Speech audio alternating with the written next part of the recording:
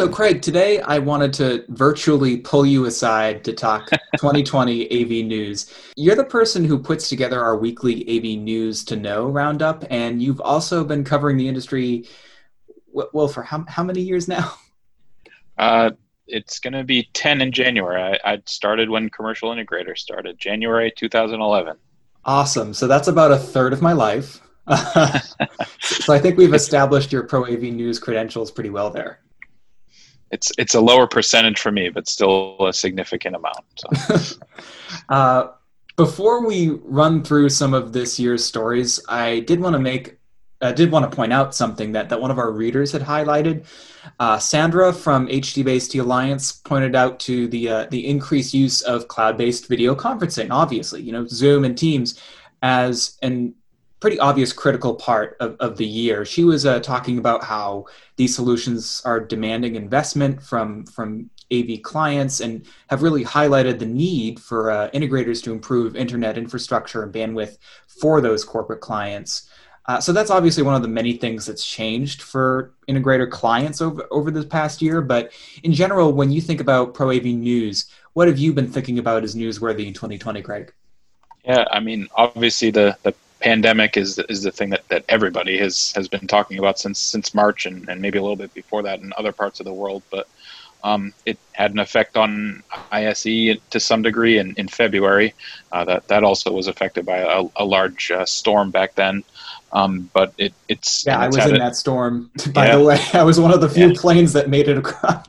Yeah, and it's obviously had an effect, on just about every event since then. The last AV event that I know of that was held in person was the NSCA Business and Leadership Conference, and that was towards the end of February and early March. So it's been quite a while since we've had, in person interaction with people, but that's kind of helped to create or force the creation of more virtual events, which I think has been a great addition. I kind of have been pushing for that to be a part of these events to begin with. That people who couldn't make it to the events in person could at least join them in some way virtually. And certainly they haven't been perfect by any means, but it's something that people are working on, and I think is going to actually be a part of events going forward, even when the pandemic is over, and even when people can gather together and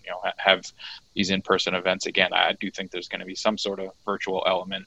We've all heard the word hybrid a 1,000 times this year, and that's kind of what I think we're going to see with events. Obviously, you mentioned collaboration is a big part of what's been going on, and certainly that's been a major thing. Schools and offices and just about every every vertical market, even healthcare, collaboration has been a big part of everything that's been going on.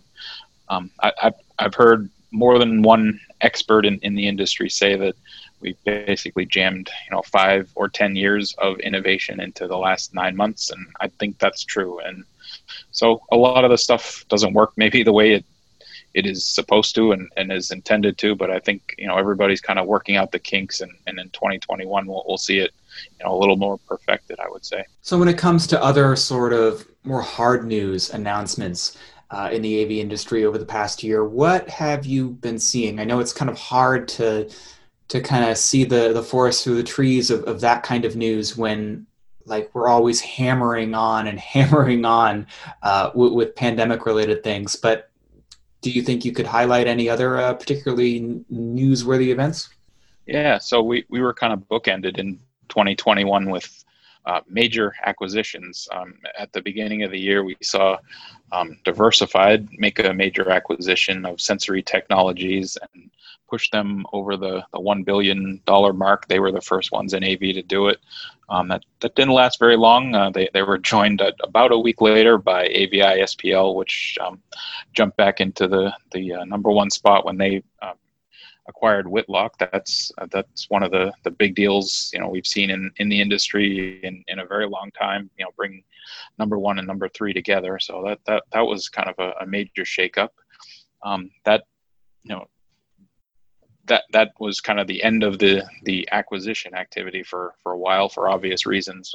Everybody kind of was more in survival mode than looking to make any sort of additions. But we've actually kind of seen some increase in that activity in the last month or so.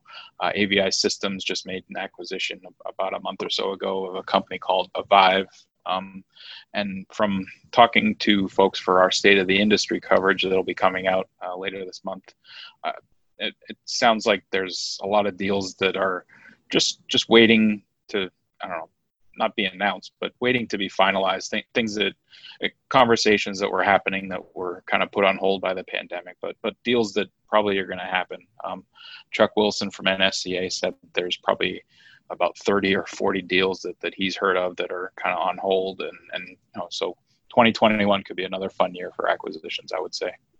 Yeah, I was just about to ask about that. Last year around this time, I was putting together a blog on commercialintegrator.com all about the rate of acquisitions and how alarmingly high it was last year. And of course, with a global pandemic, that's going to be a lower number this year.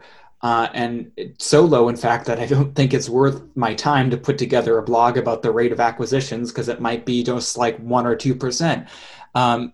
But do you think that going into next year, we're going to kind of see a rapid fire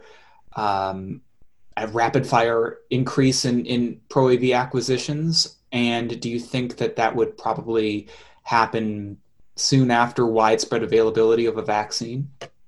I do think it's going to be, really busy. I think there's probably a lot of companies that in the last 9 months have, kind of realized, well, maybe I'm not going to make it out the other side of this, or CEOs that have decided, I don't really feel like doing this anymore. I don't want to deal with this anymore. And so, some of the companies that are really struggling will go to some of the companies that have kind of figured it out and thrived and been able to pivot.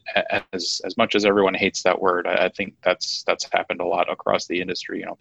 Companies have learned to do things in a different way, or learn to do new things, and those are the ones that are the most successful for the most part, and those are the ones that are probably the best position to make these acquisitions. So there might be some new players in the market as well, and I think we'll definitely see more activity from venture capital and private equity firms, because they're always looking to strike when there's a good deal to be had, and buy low and sell high. That's kind of the way that they operate, and that's the way everybody should operate, obviously.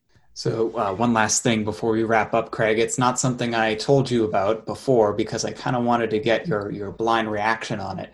I was thinking a lot about how you are an AV journalist of almost 10 years now. So I was kind of curious to get, and this might sound a little corny, but I was kind of curious to get your response to a prompt like this. If you had to wrap up the last year in a few words, what would you say?